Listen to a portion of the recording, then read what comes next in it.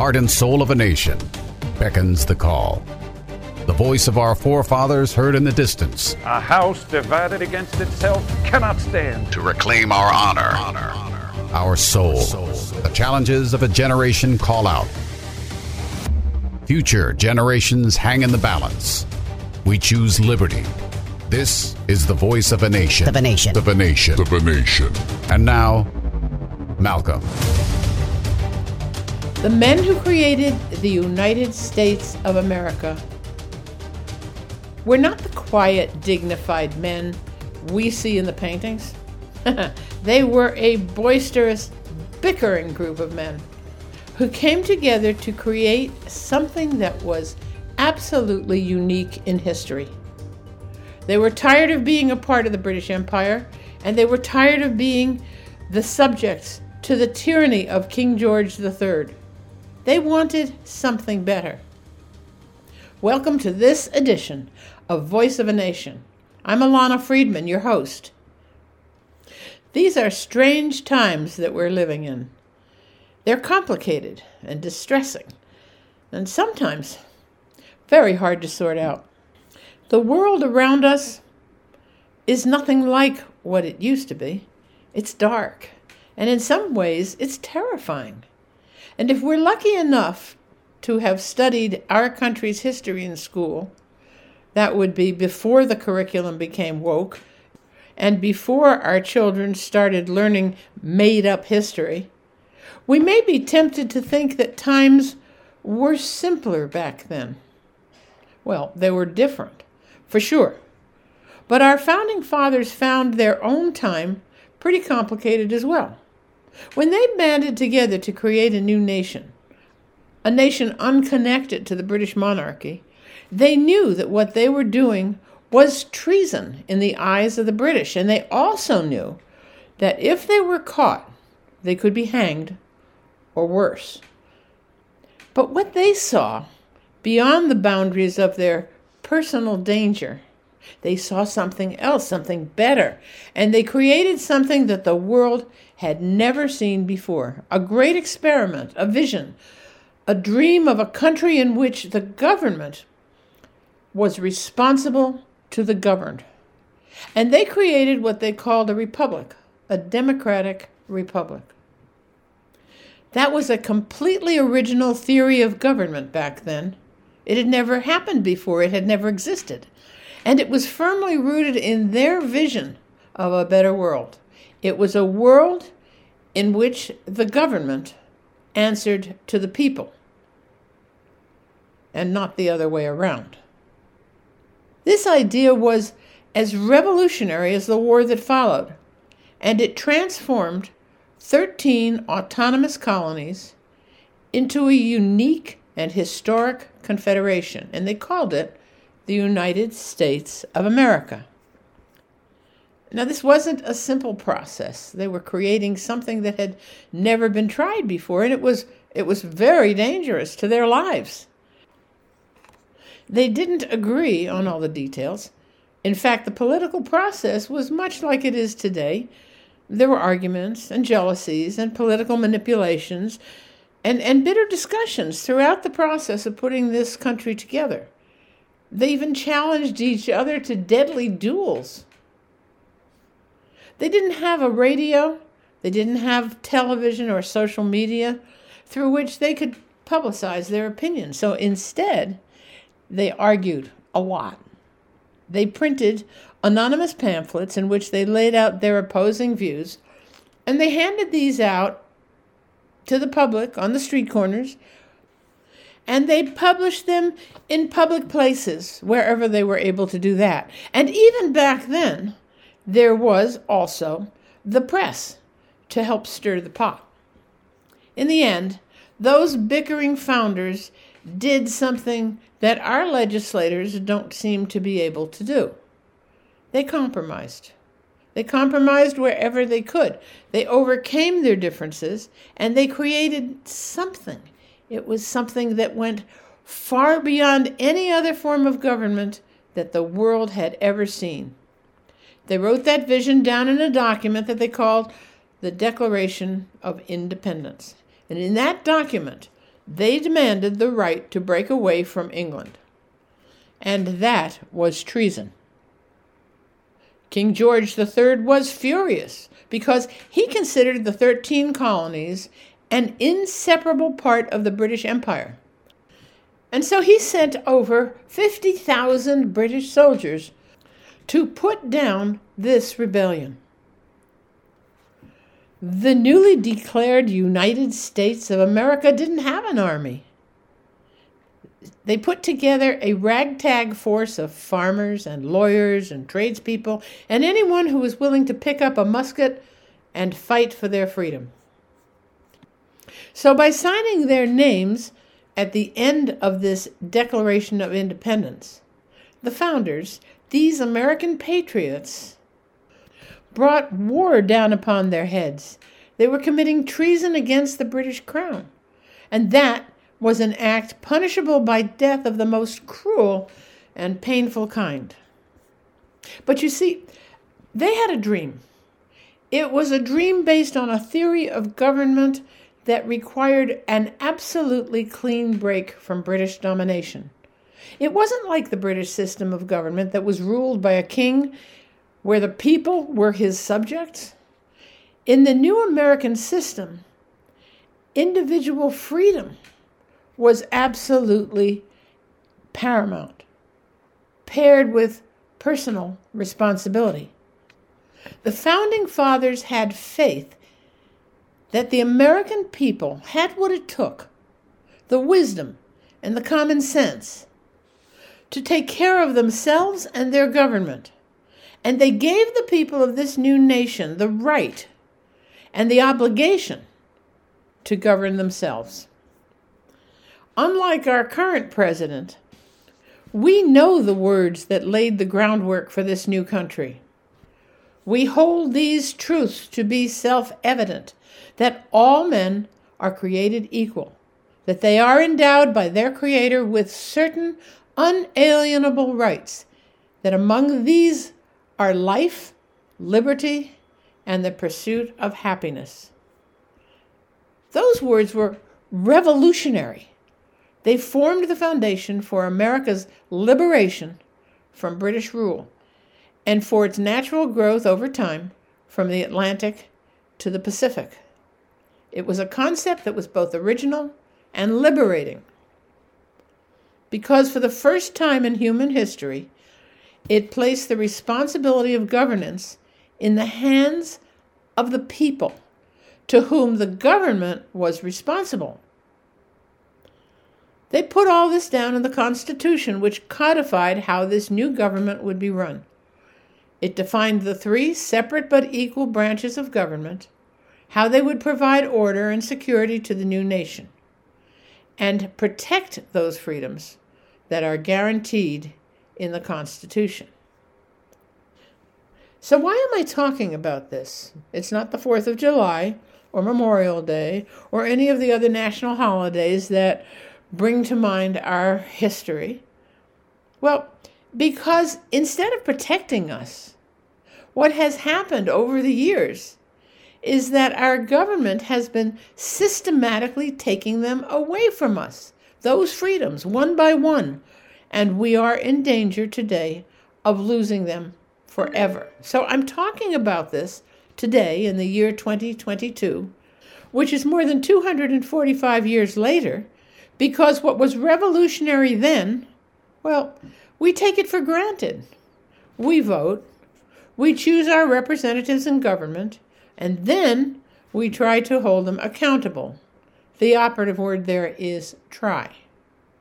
But today, instead of fighting a tyrannical monarch thousands of miles across an ocean, we're fighting a battle against the very people we put into power with our votes. And we're now fighting for the very same principles that our fathers fought for. Only we're fighting our own society and our own government. So let's talk for a minute about what's happening right now in our country. Let's talk about, well, some of the liberties that we've been losing, liberties that are specifically guaranteed to us in the Constitution and in the Bill of Rights, which was added to the Constitution by our founding fathers. And these documents were supposed to protect our freedom, to guarantee that we will always have them. The Bill of Rights begins with the very basic rights that the founders thought were the most important. In fact, they thought that these rights were absolutely essential in a free society, in the new United States of America. So these rights, the ones they thought were most important, were right at the top of the list. Here's number 1, the right to worship as we choose, without government interference, and to assemble with the people we choose to spend time with, even in church, and the right to freedom of speech, the right to freedom of the press, and the right to petition our government for a redress of whatever grievances we may have with it. Those were the rights that were guaranteed in the very First Amendment. But then, in 2020, COVID-19 appeared. And one of the very first things that many of our state and local governments did was to tell us we had to quarantine everyone. And they said that meant that our kids couldn't go to school. Many of us couldn't go to work, and we couldn't go to church and pray together. And we could be arrested, and some were, for going to church anyway. We were all supposed to get a vaccine that might or might not work, and might have terrible side effects for some. And if we didn't get what they like to call the jab, then there were places like restaurants, if they were allowed to open, airplanes, and many workplaces where if you didn't have proof of a vaccine, you couldn't go to work. They wouldn't let you in. So you lost your job. The science in all this was sketchy at best, but we were all held captive by the tyrants at the CDC and many of the state capitals. COVID-19 gave our government an excuse to apply a kind of tyranny to us that we hadn't seen since the days of King George III. It allowed the government to keep us in our houses, deprive us of our living, our jobs, and forced us to take medicine, vaccines, that some of us didn't want, and some of us couldn't tolerate. And the social media giants, they showed their power with a different kind of tyranny. They censored what we said. They told us that if we didn't agree with their point of view, they would cancel us. We could no longer post on Twitter or Facebook. We could no longer say what was on our mind unless we agreed with them. This was a different kind of tyranny. And it wasn't the beginning, not by a long shot. The government and these massive companies that controlled some of the free speech on the internet, they deprived us of some of the basic rights that were guaranteed to us in the Constitution and the Bill of Rights. They deprived us of free speech and freedom of the press and freedom of worship and freedom of assembly. They decided that they knew better than we did what was good for us. And that was just, as I said, the beginning. Now let's take a look at the highly controversial Second Amendment, which reads like this: a well-regulated militia being necessary to the security of a free state, the right of the people to keep and bear arms shall not be infringed. It shouldn't be controversial. It seems to be clear that the right of the people to keep and bear arms shall not be infringed. They put it right up front. This was the Second Amendment at the beginning of this list of guarantees because they thought it was so important. And yet people have argued endlessly about how the word militia means some sort of military organization and does not mean the people in general. But if you really want to know what the founders meant when they use the word militia. Just look at what they themselves said about it.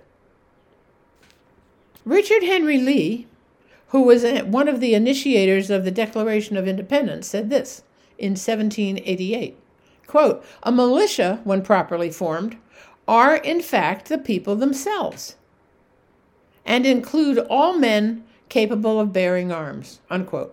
Well, this was 1788, so you can forgive the use of the word men, not including women. At least I do. It was the custom more than 2 centuries ago. Sam Adams said this, quote, "The Constitution shall never be construed to prevent the people of the United States, who are peaceable citizens, from keeping their own arms," unquote. And Alexander Hamilton said, "The best we can hope for concerning the people at large is that they shall be properly armed." And most important, and this is the real reason that the Second Amendment was considered to be so essential, Thomas Jefferson said, quote, "The strongest reason for people to retain the right to keep and bear arms is, as a last resort, to protect themselves against tyranny in government," unquote. And he knew what he was talking about. He, just like the others, knew what it was like to live under tyranny and what it took to fight for freedom. Now, after the break, I want to take a look at the Sixth Amendment. It's not one that is as frequently quoted as the first two, but in a discussion of tyranny versus democracy, it has taken on an enormous meaning, particularly following the January 6th riots at the Capitol that the Democrats insist on calling an insurrection, and on the imprisonment of some of the people who participated on January 6th and got caught under the wheels of what they call justice. So stay tuned. You don't want to miss this. Our global experts are brilliant writers and engaging hosts on a mission of a lifetime. You'll find the latest news and inspiration on the front page of AmericaOutloud.com. You've been in that situation. The person next to you is sniffling, or worse yet, coughing. Flu, cold, and SARS-CoV-2 are everywhere. Would you like an additional layer of protection to reduce these threats with an invisible mask? Sold by hundreds of pharmacists and medical doctors, our American-made povidone iodine antiviral nasal spray, Cofix RX, lasts for hours, deactivating viruses and germs that make us sick. Find a retailer near you or buy online at CofixRx.com. America Out Loud listeners use promo code OUTLOUD for 20% off. Stay protected with Cofix RX.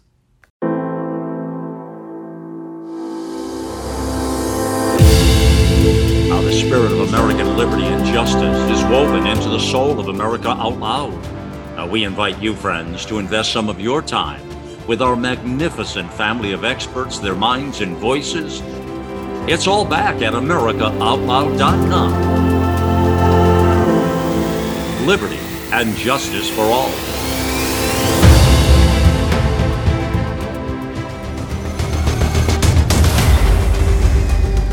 Welcome back to Voice of a Nation. I'm your host, Ilana Friedman. Before the break, we were talking about the Bill of Rights and how it was designed to ensure that our rights would not be compromised by a tyrannical government.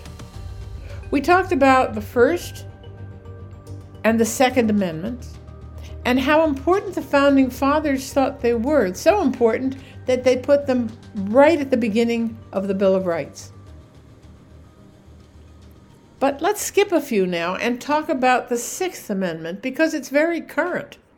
And it's relevant to a discussion of our democracy and the rights that were guaranteed to us in the Bill of Rights. The Sixth Amendment says this, quote, "In all criminal prosecutions, the accused shall enjoy the right to a speedy and public trial by an impartial jury of the state and district wherein the crime shall have been committed. It goes on to say that they have the right to be confronted with the witnesses against them, to have a compulsory process for obtaining witnesses in his favor, and to have the assistance of counsel for his defense. Unquote. Now, this is part of the guarantee that the Founding Fathers insisted was a fundamental right: a speedy and public trial by an impartial jury. And yet, those people remaining in the Washington, D.C. jail because of their participation in the events of January 6th, many are being held in pretrial detention more than a year later. They're being held on various charges ranging from knowingly entering or remaining in restricted grounds without authority to conspiracy, assault, and obstruction of an official proceeding. For these, they have been in jail, in solitary confinement, and without option of bail for what in any other setting would have been a misdemeanor.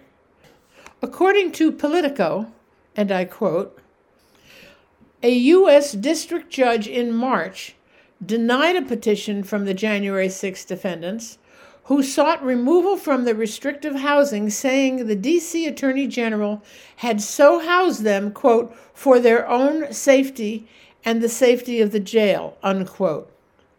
But the defendants, or should I say the victims of D.C.-style justice, have reportedly been beaten, tortured, raped, and in some cases held without charges and kept in solitary confinement for well over a year. In April, even uber-liberal Senator Elizabeth Warren complained to Politico about the conditions under which the January 6 prisoners are held. She said, quote, solitary confinement is a form of punishment that is cruel and psychologically damaging, unquote. She said that she thought the January 6 defendants were being treated so badly to either punish them or to, quote, break them so that they will cooperate with federal prosecutors. Whatever excuses the powers that be in Washington give, there is no excuse, none, for such treatment of American citizens in any U.S. jail for any reason.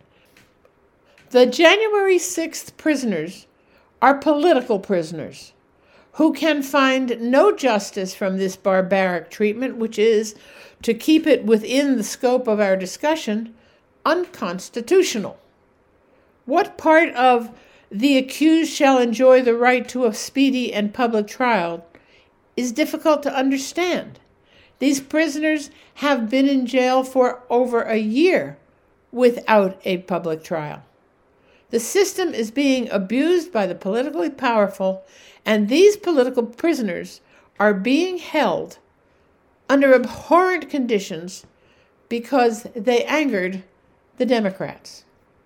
To put it bluntly, it is political revenge for asking the question, was our 2020 election compromised? It is petty and cruel, and it could be stopped in a heartbeat if the powers that be in Congress were the least bit interested in justice and human kindness. The Constitution is a remarkable document, but the problem we're facing today is that there is an entire side of the political spectrum, the Democrats in Congress, who are walking in lockstep with a tyrannical speaker who carries a big stick and is more concerned with her power than she is with her sworn duty to America. She swore an oath, as did every other member of Congress, to uphold the Constitution. And yet, her first priority is the loyalty to her fellow Democrats, and she undercuts the opposition without either mercy or common sense at every opportunity. For Nancy Pelosi, the Constitution might as well be written in a foreign language, one that she never bothered to learn. She's probably the most powerful woman in America, and yet the January 6th prisoners have languished under the most horrendous conditions in the city for over a year, when a word from her could have made all the difference. This is a political scenario where human rights and even human compassion have no place. As I said, it's a case, pure and simple, of political revenge by people who have the power but have lost all sense of humanity. I've only mentioned a few of the constitutional issues that face America today, and the guarantees that are at risk as our nation hurtles towards chaos in an unraveling of all these things that made us great. And there is so much more to talk about. But there are other things going on in the world today, so I want to talk about another part of the world and what is happening there. I'm talking about the war in Ukraine and the horror that the Ukrainians are facing today and what the world is doing about it. The news from Ukraine is beyond awful. The atrocities that are being committed by Russian soldiers on the civilians who are trapped in cities like Mariupol and Bucha are too terrible to describe here, and I won't. There are no words, or words that we can use on radio, to describe the horror that Ukrainians are facing in this war. But it is what the Ukrainians are doing that I really want to talk about. What we are seeing in Ukraine today is something that most people never imagined possible. The idea that Ukraine, under massive missile attack by Russia's massive military force, could mount an effective military response, it was unimaginable. That is, unless you were a student of history and can remember the lessons of the Maccabees in 67 BC, or the American Revolution in 1776, or Israel's War of Independence in 1948, or their Six-Day War in 1967. In all of these wars, where a small ragtag group of poor and ill-equipped fighters somehow overcame large, powerful armies and, in spite of all odds, won the war. We've seen it before. In 67 BC, a small group of fighters under the leadership of a man named Judah Maccabee hid in the caves of the Judean hills and, using guerrilla tactics, beat back the powerful Assyrian army and drove them from the land of Israel. In the late 18th century, George Washington led another ragged group of men against the mighty British army, using clever strategy instead of brawn.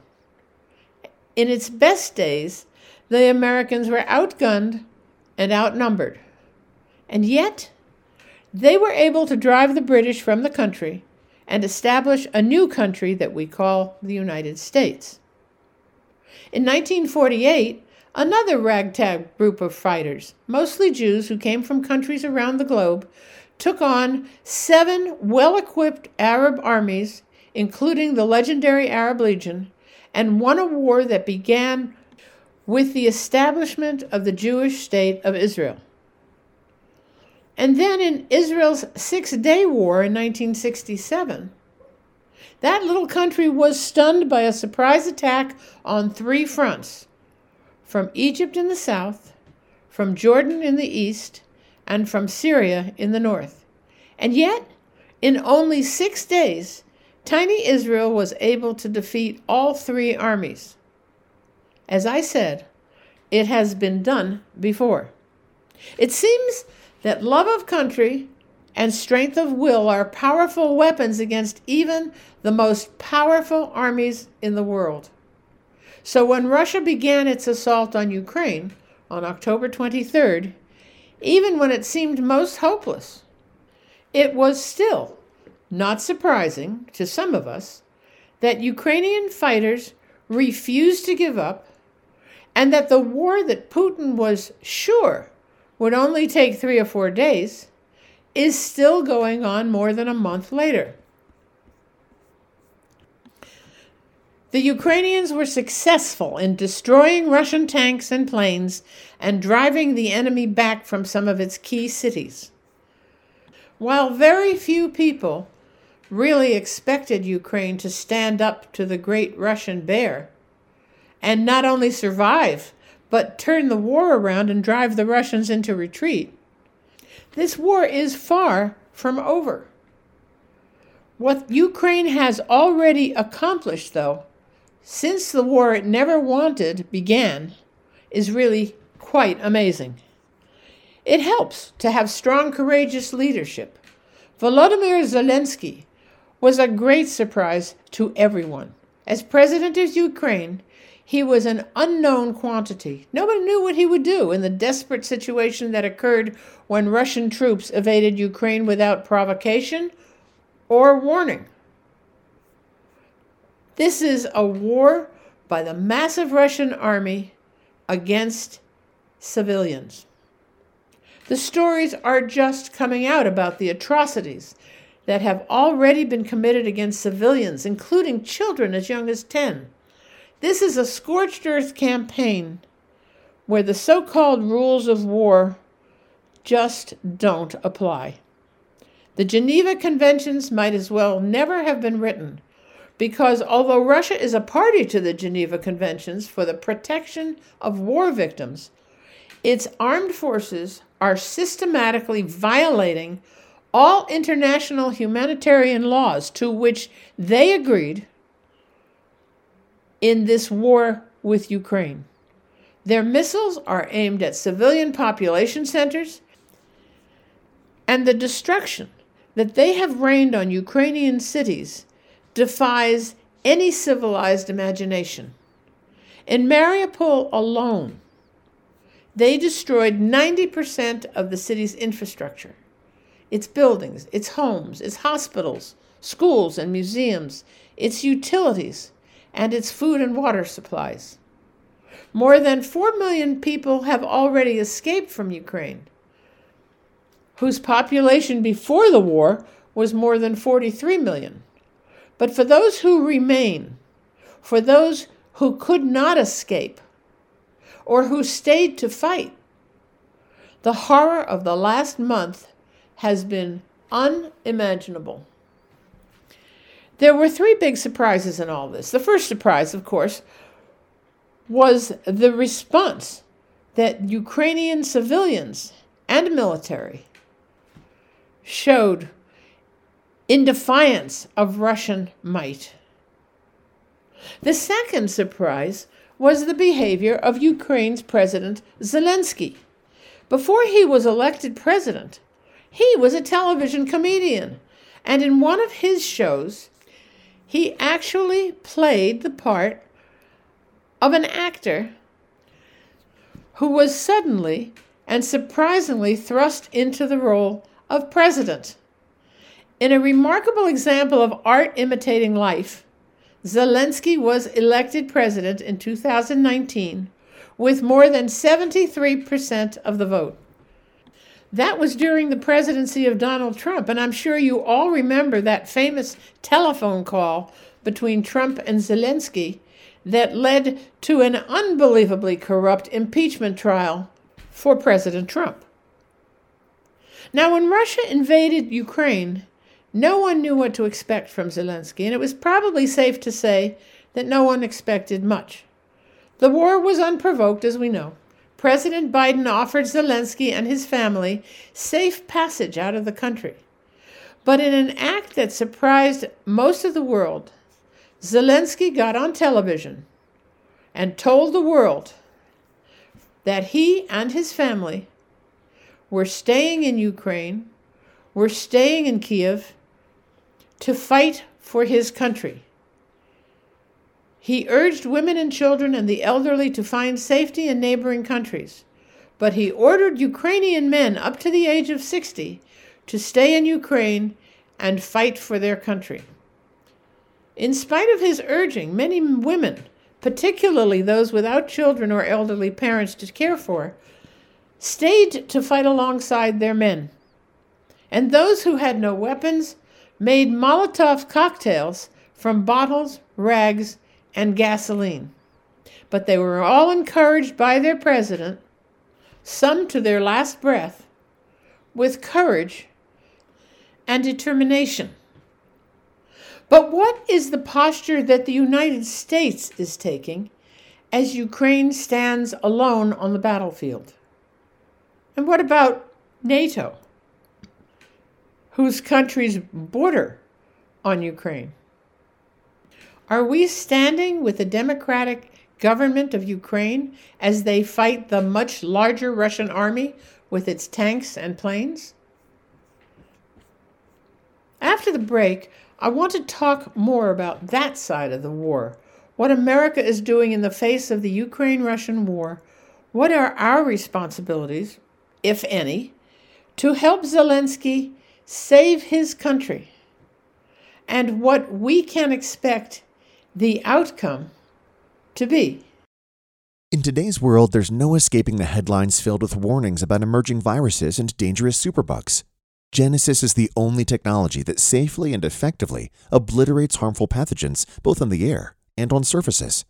Genesis plus HOCl neutralize these threats to your environment in just seconds. Find out more about this amazing technology at genesisfogger.com/outloud for a 15% discount. With Genesis, you'll be prepared for what's next.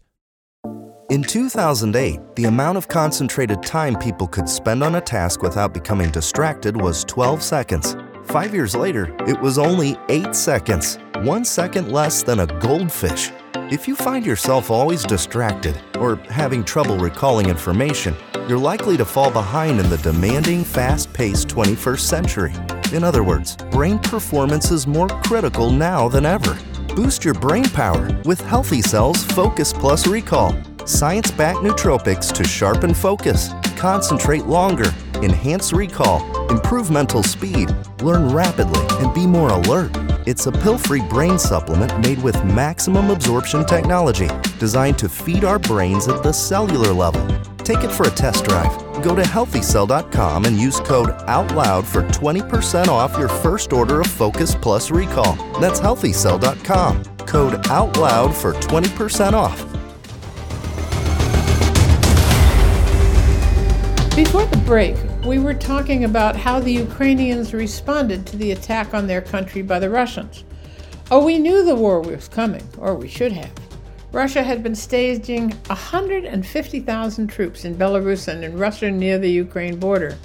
But Putin assured the world that they were just there for military exercises. And Biden said that he was sure that Russia would not attack. But trusting Putin has always been a big mistake. We watched in silence as he invaded Chechnya in 1994, in Georgia in 2008, in Crimea in 2014, and in Syria in 2016, where he completely destroyed the ancient city of Aleppo in order to support Syrian dictator Bashar Assad. The devastation that Putin left behind in every one of these places was testimony to the unimaginable horror of Putin's fundamental evil.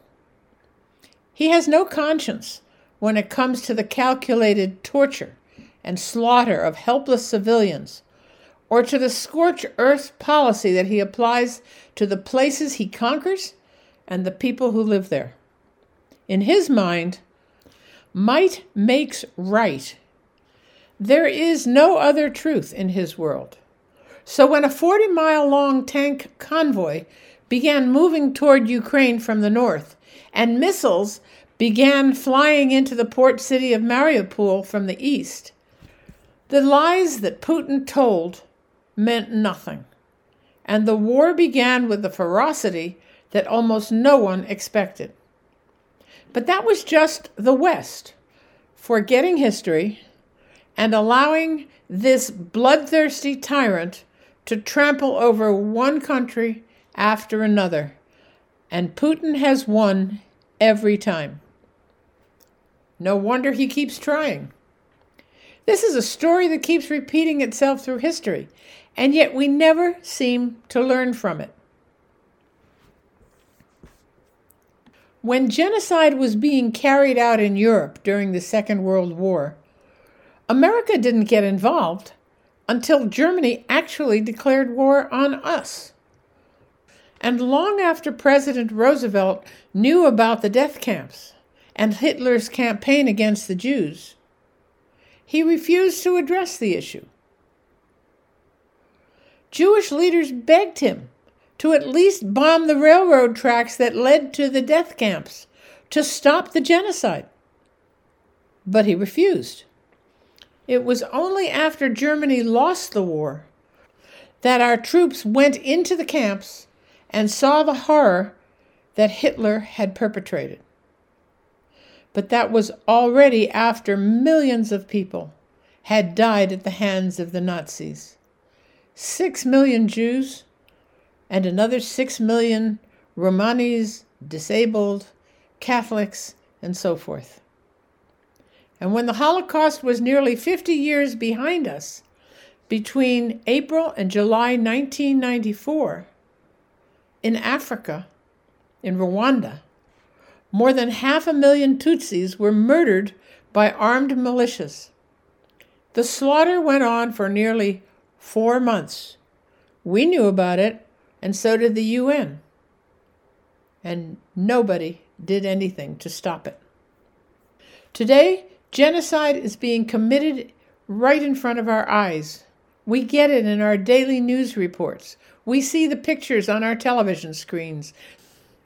The lifeless bodies of murdered civilians, men, women, children, and the elderly, whose only crime was being unable to escape.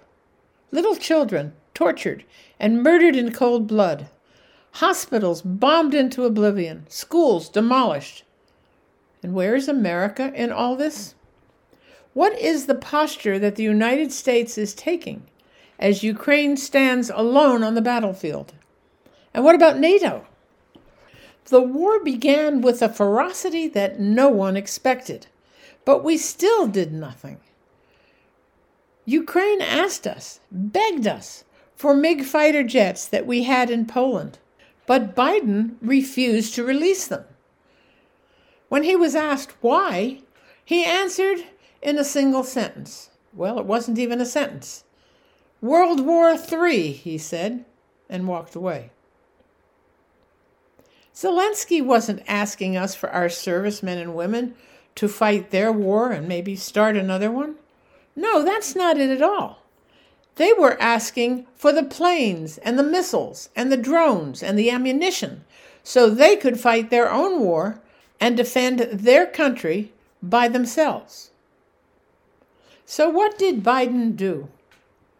He flatly refused to help them shut down their skies by releasing the MiG fighter jets, which were now next door to Ukraine in Poland. Those planes, flown by Ukrainian pilots, could have helped shut down the skies where the missile strikes were coming from. Over the years, we have watched genocide after genocide within a generation or two, and we have seen what happens when no one even tries to come to the rescue of innocents caught in the middle. So here's my question. How can we stand by and watch another genocide take place without doing everything in our power to stop it? And how is it that the administration does not understand how critical the time factor is? That every hour that they delay delivery of weapons and the other engines of war that they have promised, the cost is in human lives. People, mothers, fathers, sons and daughters who are murdered by the Russian missiles and tanks and guns and soldiers on the ground. We are not the world's policemen, but we can help, and we should. But instead, Biden has made promises of weapons and then slow-walked them to delivery at a time when every day, every hour counts in human lives in Ukraine. Many people have asked, how can we intervene? And then they come up with a long list of reasons why we shouldn't. Most of these so-called reasons are meaningless in this situation. We don't want to start another war.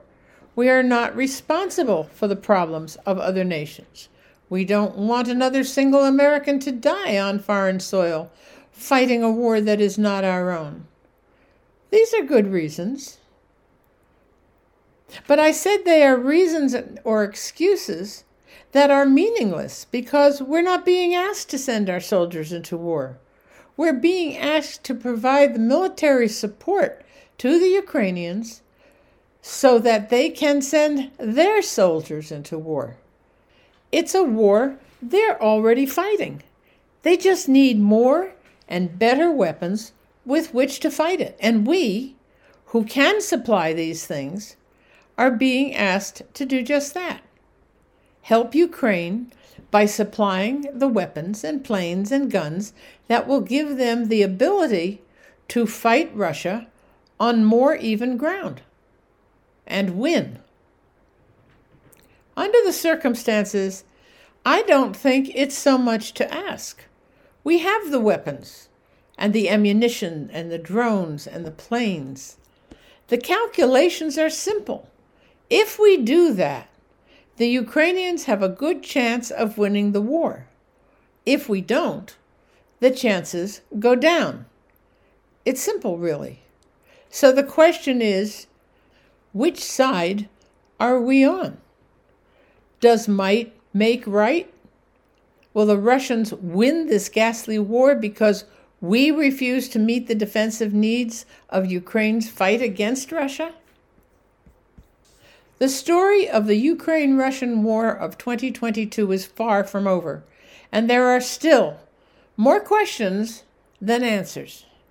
The Ukrainian forces are winning against impossible odds, but the tables could easily turn if they don't get more help soon.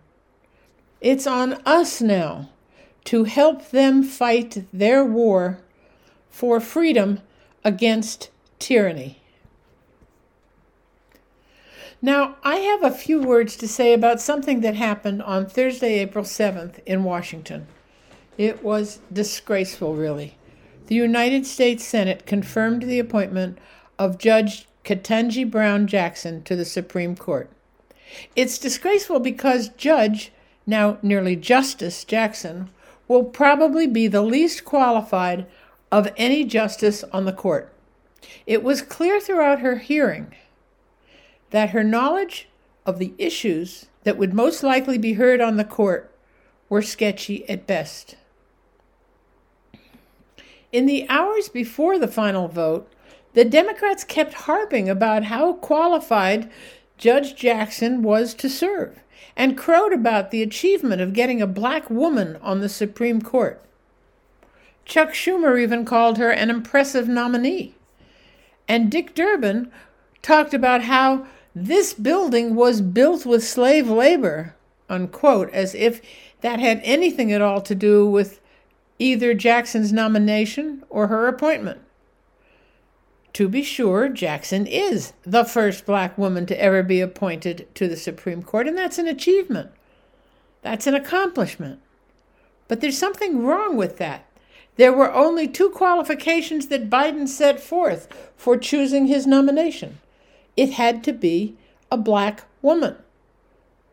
It should have been rejected on its face, because the appointment of a justice of the Supreme Court should be based on qualifications, past performance, a deep knowledge of constitutional law, and a clear, proven judicial philosophy. It should not be based on the color of a person's skin or his or her gender. And as a result of this decision on the part of the president, the candidate he chose had no clear evidence of judicial philosophy. In fact, throughout her interview by the Senate Judiciary Committee, she showed an uncommon lack of any judicial philosophy. Iowa's Senator Chuck Grassley stated it very clearly. He said, quote, "Judicial nominees, their philosophy, how to decide cases, ought to be a primary consideration. Judge Jackson explained to us that she does not hold a position on whether individuals possess natural rights." Now that ought to be shocking. Natural rights are basic to our constitutional system and principles of limited government. Judges must have a proper understanding of those basic principles. The way Judge Jackson answered those questions shows that she lacks those very necessary foundations, unquote. The arguments against Judge Jackson's taking her place on the highest court in the land are not only based on general issues relating to her philosophy, but also to her rulings on specific types of cases. Specifically, her pattern of giving very light sentences for child porn cases in which she gave lighter sentences to the defendants than even the law suggested. The damage that porn, child porn in particular, does to the victims is deep and lasting. The fact that she awarded such light sentences to purveyors of this industry, an industry that causes such damage to the children who are its victims, should have been a warning of how distant she is from the real world of jurisprudence and its impact on society. In the course of her interviews, she also refused to define what is a woman, a question of growing importance in these days of transgender issues which are certain to come before the court. How can she possibly rule on them from a constitutional point of view when she can't even define what a woman is? Any teenager with a basic education in biology knows that you can define a female, a woman, as a person with 2 X chromosomes, and a male, or a man, as a person with 1 X chromosome and 1 Y chromosome. But Judge Jackson refused to deal with the question at all. She didn't answer it on any level. She refused to answer it. She said, "I can't answer that. I'm not a biologist." That was a cop-out, and another reason why her candidacy should have been disqualified. It's not clear how much of an impact Justice Jackson will have on the court when she takes her seat upon Justice Breyer's retirement. What is clear is that the high regard with which the Supreme Court is held is likely to suffer from her ascending to that court. Her lack of knowledge, her lack of judicial philosophy will no doubt be formed the longer she sits on that court. But the Supreme Court is not the place where justices should be schooled. It's not the place where they should develop a judicial philosophy. It's a place where they should bring their experience and wisdom and knowledge to the court that decides the most important questions regarding the application of law in the United States. I wish Judge Jackson good luck when she ascends the bench and becomes Associate Justice Jackson. We will have to wait and see how much influence she will have and how much good she can do as the first black woman on the highest court in the land.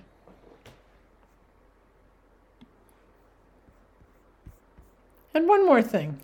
The Boston Marathon will not be the same this year. Not exactly.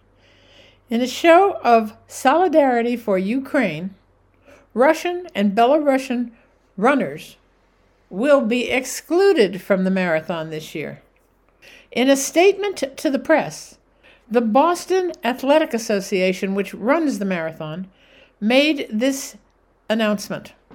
Like so many around the world, we are horrified and outraged by what we have seen and learned from the reporting in Ukraine. We believe that running is a global sport, and as such, we must do what we can to show our support to the people of Ukraine." Unquote. On the other hand, the director of the Multicultural Resource Center in Massachusetts said that she was horrified by the decision. She said, "I'm in shock. I really have no words." But then she gave us words anyway. "I would never expect something like this," she said, not in Massachusetts, especially in Boston. The Boston Marathon, which will take place this year on April 18th, is always held on Patriots' Day in Massachusetts. So in addition to the marathon, there will be thousands of spectators who will also attend Revolutionary War reenactments and so forth. This is also the marathon where two brothers in 2013 set off bombs at the finish line of the Boston Marathon. The older brother, Tamerlan, died in a shootout with police several days after the massacre. His brother, Dzhokhar, is on death row now for the same attack. According to the Boston Athletic Association, there were 63 Russian and Belarusian runners who were registered for this year's marathon, which is in its 126th year. The marathon will go on, and probably the Russians and maybe the Belarusians will not be running this year. As I said at the beginning of the show, these are strange times that we live in. They're complicated and distressing, and sometimes very hard to sort out. It is up to us, patriots, Americans, people who love this country and who believe in the principles that the Founding Fathers set down in those timeless documents they called the Constitution and the Bill of Rights.